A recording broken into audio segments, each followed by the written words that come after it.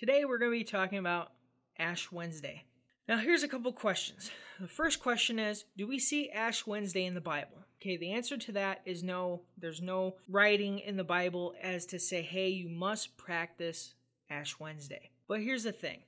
Ash Wednesday is what I would like to call something that is theologically neutral. And what that means is it doesn't hurt anything to do it. Now, how did Ash Wednesday get started?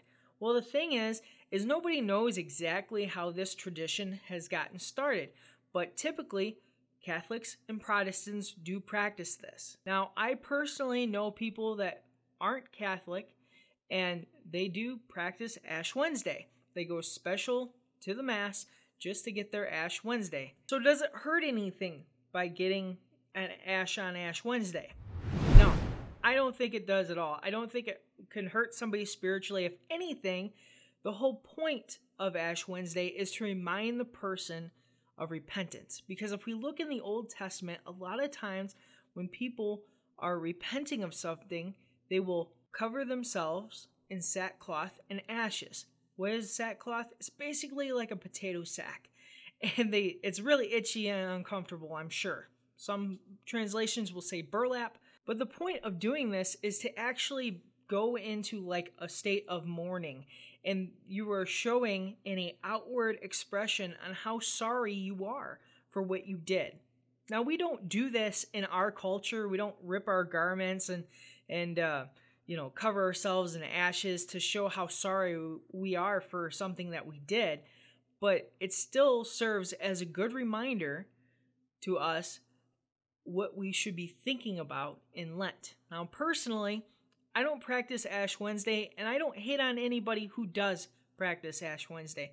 As long as they're looking at it as a reminder to be repentant, and its purpose, I guess you could say, would be to remind that person that, hey, we need to have repentance, we need Christ, so we need to repent from our sins and turn to Christ.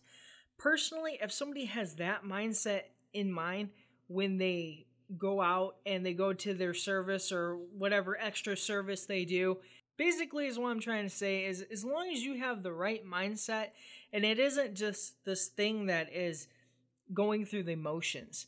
Because as soon as we start going through the emotions, I think of emotions, go through the emotions.